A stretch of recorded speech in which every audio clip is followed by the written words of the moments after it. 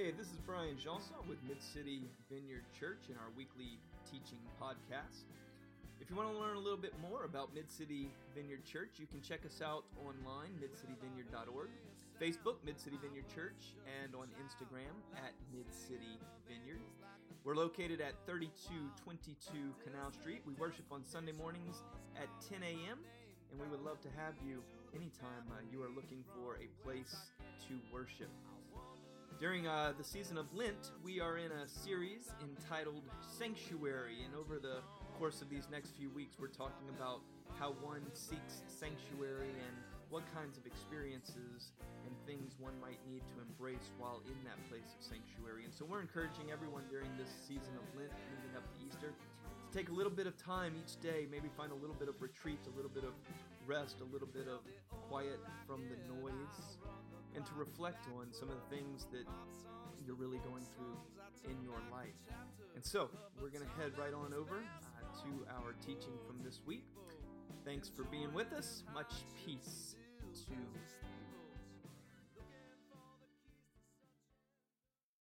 But today we're bless you. We're going to spend a little bit of time talking about and looking into the idea that during this time of Lent, what does it look like to actually follow Jesus' lead and embrace selflessness, so to speak? You know, there's a passage in John chapter 8, verse 12, where Jesus says, he's talking to a group of people, and he says to this group of people, he says, I am the light of the world. And anyone who is in me will find that there is no darkness. It's fascinating because Jesus in this place says, when you follow and you live the ways that I show you, you won't experience this oppressive darkness. You will live in the light. Your life will be free from bondage. It'll be in the light. You'll be free from oppression, so to speak. You'll live in freedom. Now, that doesn't necessarily mean for sure that you won't go through hard times. That's not what we're talking about. But that there is an actual interior freedom that a person can experience. And if you've ever experienced an interior freedom in the midst of exterior oppression, then you know what I'm talking about. And if you've never experienced that before, then it sounds incredibly foreign. And part of that, I would say, much like last week, is no one can teach you this, and no one can experience it for you.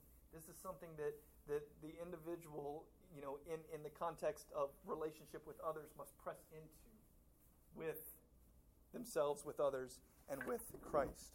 It's fascinating, though, because in Matthew chapter 5, Jesus says to the same people, he says, and you are the light of the world. Now think about this. Jesus says about himself, I am the light of the world. And then he turns around and says, you are the light of the world. So what is Jesus doing here? He's elevating our human state to this space and place of being like, listen, you are one, so to speak, with God. What I am, by nature, I'm giving this to you. You can experience and live and be the same thing. So here's the thing with Lent. Part of Lent, depending on how you grew up, you know, again, I mentioned this a few weeks ago, but you've understood Lent in various different ways. Many people understand Lent as giving up something and then not eating meat on Fridays. Okay, but there is more to Lent than that. Traditionally, there's this understanding that through the time of Lent, Christians, followers of Jesus, would in some way, shape, or form stand in solidarity with Jesus as Jesus is moving towards the day of his execution. And so during that time, Jesus is heading towards Jerusalem. He's heading towards his imminent death, this execution, this very painful thing that Jesus is going to go through, which is, by the way, without a doubt, one of the most, if not the most, selfless act in the history of humanity, which we'll unpack a little bit more there in a moment. Because what Jesus does on the cross, and if depending on how you've grown up and how you've understood the cross and how you've understood the death of Jesus, maybe this right here could really help. But what Jesus is doing is Jesus is taking on all of humanity's pain. Listen, I know we've always heard it traditionally in the church that Jesus took all of our sin, which Jesus did. But it's bigger than this. Jesus took on our pain. Jesus took on our lack of freedom. Jesus took on our inadequacy. Jesus took on our insecurity. Jesus took on our anger. Jesus took on our baggage. Jesus took on all of the stuff that kind of keeps us down and excluded and oppressed. He took all that stuff on to himself, and he nailed it to the cross when he allowed himself to be placed on the cross. And by doing that, what Jesus is ultimately doing is he is allowing himself, and this is what we celebrate at the communion table, Jesus is allowing himself to be broken. So when we take the bread and it's broken, he's allowing himself to be broken and his blood, the juice, to be poured out for the sake of all humanity, all of creation, so that we don't have to live under the weight of our baggage, our insecurity, our inadequacy, our anger. I mean, whatever stuff is the stuff that just beats the mess out of you, that's the stuff, and it's different for all of us.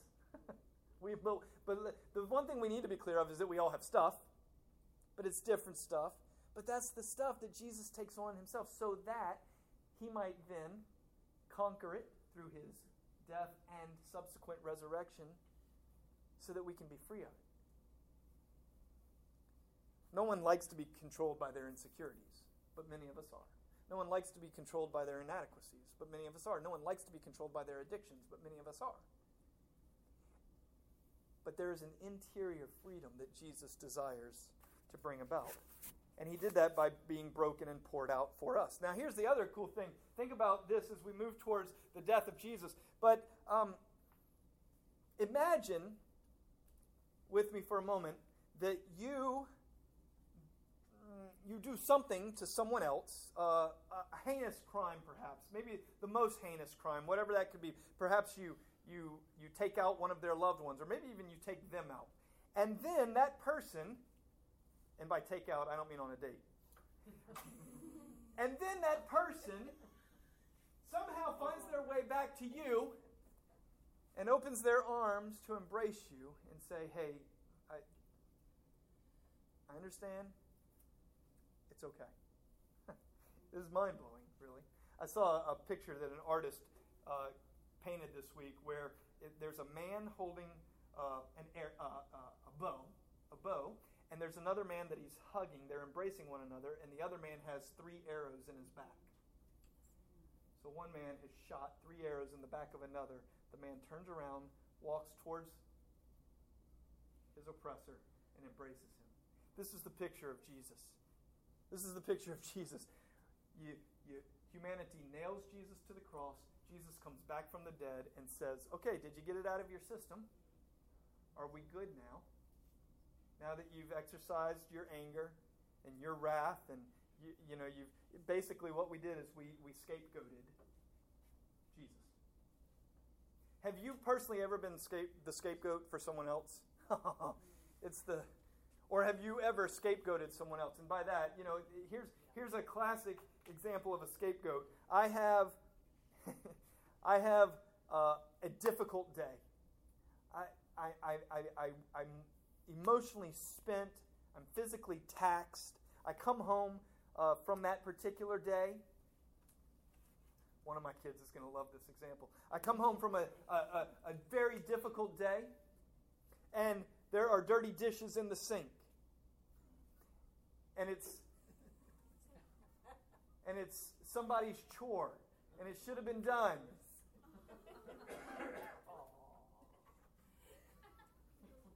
And listen, follow me. Because this is on me, this is not on you.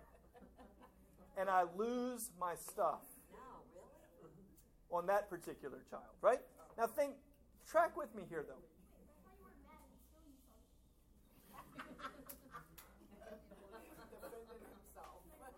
But when I lose it, and I go on and on and on, what about I've scapegoated him? Because what I'm doing is I'm taking out my frustration, I'm taking out my anger, I'm taking out my difficulty, I'm taking out my issues on someone else because I can place it on him and feel better, and now I feel relieved. And that's what we do. We do that. And so we scapegoated Jesus. We took our stuff, we placed it on him. Here's the thing about Jesus, and this is where we go with the selflessness. Jesus allows it.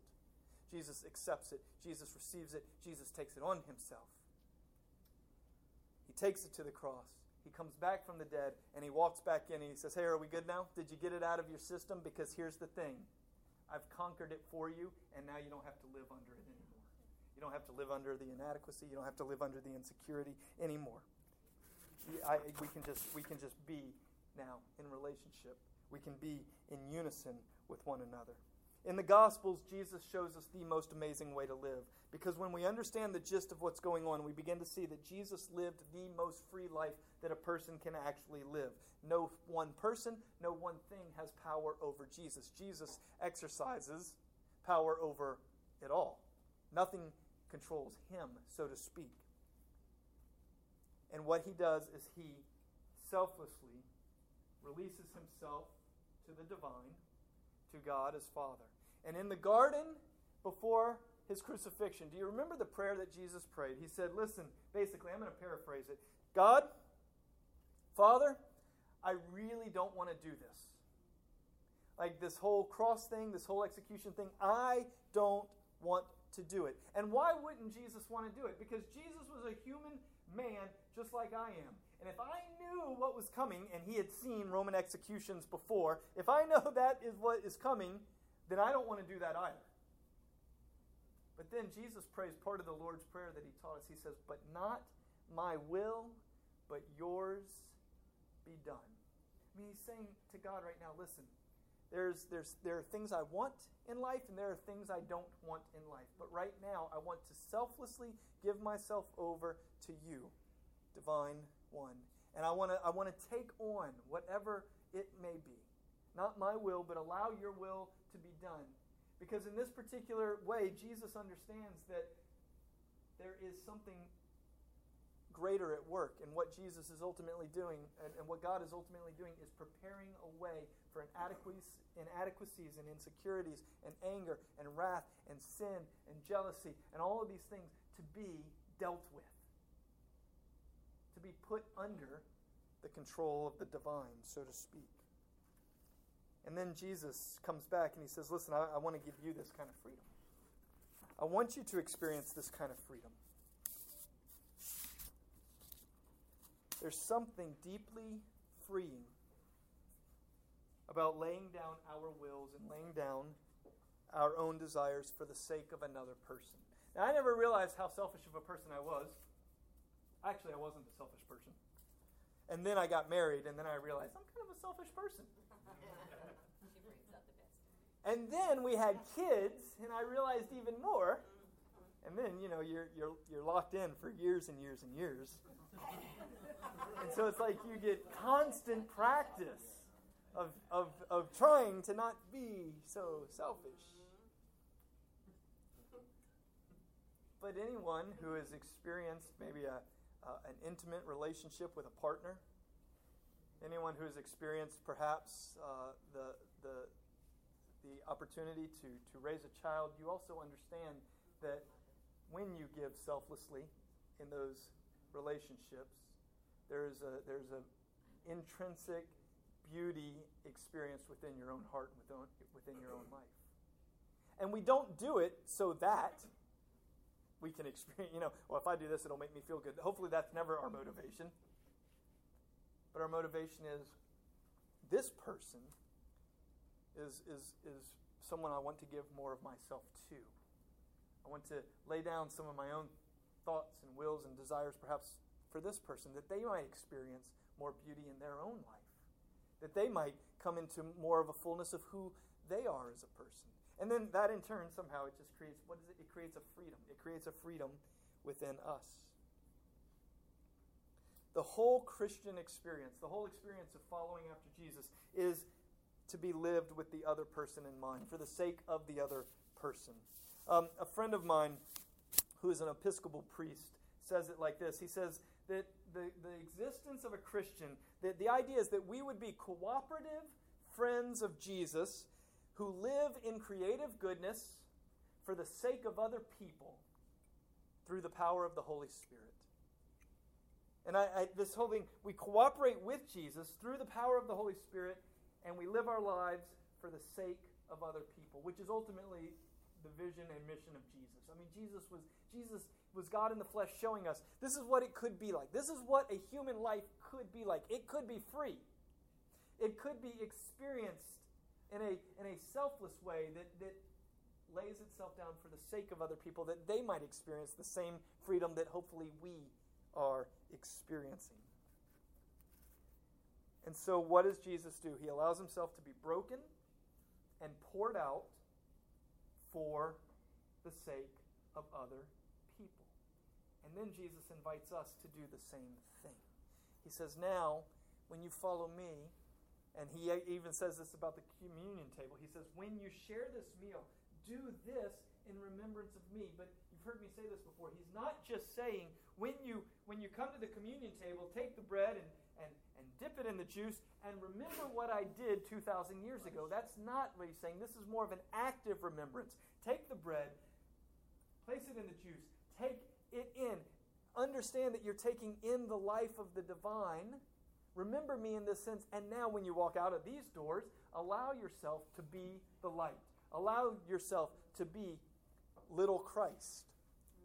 Christians, everywhere that you go, so that people might experience this generosity and this beauty. What do you think about that quote? The only thing that Jesus excluded was exclusion itself. Like, yes! And that's how Christians should be. People who are walking around excluding exclusion and letting people know that the life of the divine is here. And there's freedom. There's interior freedom available from anger and from wrath and from insecurity and inadequacy and all of these things. We follow his lead. We become the light of the world. We live lives that are broken and poured out for the sake of other people. Here's the thing. It has to be embraced. This type of movement has to be embraced, which is why it's part of this particular series. Because week 1 we talked about embracing difficulty. Last week we talked about embracing the weight or uncertainty. These are the reason we have to embrace these things is because normally we run from these things. We run from difficulty. We run from uncertainty. We run from selflessness. But if we begin to move and embrace these things, the embrace is where the experience comes. And listen, again, following Jesus, Christianity is not a head game. It's not like who has the best theology and who knows the most. Jesus always wanted us to experience God, to experience life, to experience humanity, to experience relationships. I mean, I can know about melody here all day long. I can know everything about melody, but until I actually sit down and enjoy a cup of coffee or a beer with melody, I don't really know melody. It's an experience. All of our relationships are experiential. And the life with Christ is experiential, which is where the movement comes. So what does it look like to embrace, to move in this direction? Couple of things, and this is maybe where your practices could come in this week. Hopefully by now you have a Lent calendar that we've been practicing together. If you don't have a Lent calendar, I have a few extra that I can give you, because this week's practices go along with embracing selflessness. But what's the practical side of embracing this selflessness, embracing this idea of living out and being the light? Well, first off, it's following the leader. Selflessness is not anytime, anybody, anywhere ask me to do anything, then to be selfless means that I'm doing that. See, because now you're just a puppet. You're just kind of at the whims of all people around you. Where sometimes the truth is, Being selfless in a particular situation is sitting at the dinner table with my family at this moment because these are the folks that I sense this is where I need to be, and going to do that because that person needs help right now is not necessarily the most selfless thing. Does that make sense? But how do we figure these things out? We follow Jesus' lead. We live as people who are filled with the Spirit, and we begin to trust the Spirit of God in us. We also become people who are intentionally aware. Are you aware? Are we awake to the presence of God all around us all the time? Are we awake to the presence of God in us and with us and through us and around us? Sid and I were talking this morning, and he used a word, the God consciousness. That's the word. Do we have this divine consciousness about us? That God is everywhere, all the time, always moving, always speaking, always enveloping our lives. And so we are able to move and ebb and flow in this space and place, in this selflessness of giving ourselves to the things of God for the sake of other people. That would be the invitation. And this week, our Lent calendar is filled with things like that. It's about really helping us to become aware, looking with God-conscious eyes, divine conscious eyes all around us, as we continue to press into the things of the divine. So today, what I'd like for us to do is take a moment to think on this, to reflect on this. There's a prayer that you should have received when you came in about the light of the world, what it is that Jesus is the light of the world, that we might be the light of the world, that we might live in the light of Christ. And so I'm going to invite us to pray this prayer together. It's a responsive prayer. And then I'm going to invite our drummers back, and we're going to conclude with a song of reflection. But as we move into this, let me unpack the whole thing.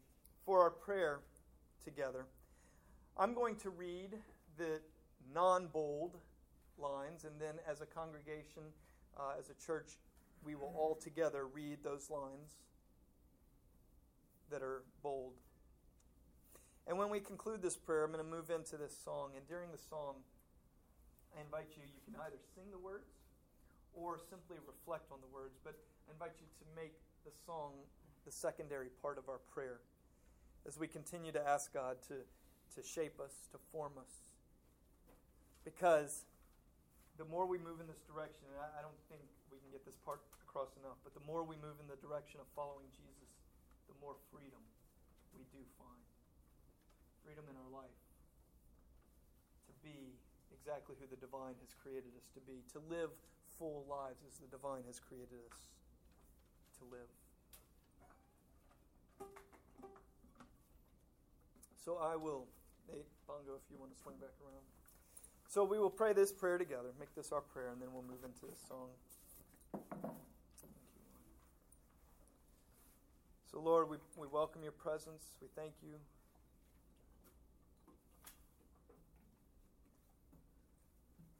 Holy Spirit, even now, may this not just be words, but may we experience you in the deepest parts of our soul, our spirit, our hearts. So our prayer. Jesus, you came into the world to restore us to our original, rightful place as children of God.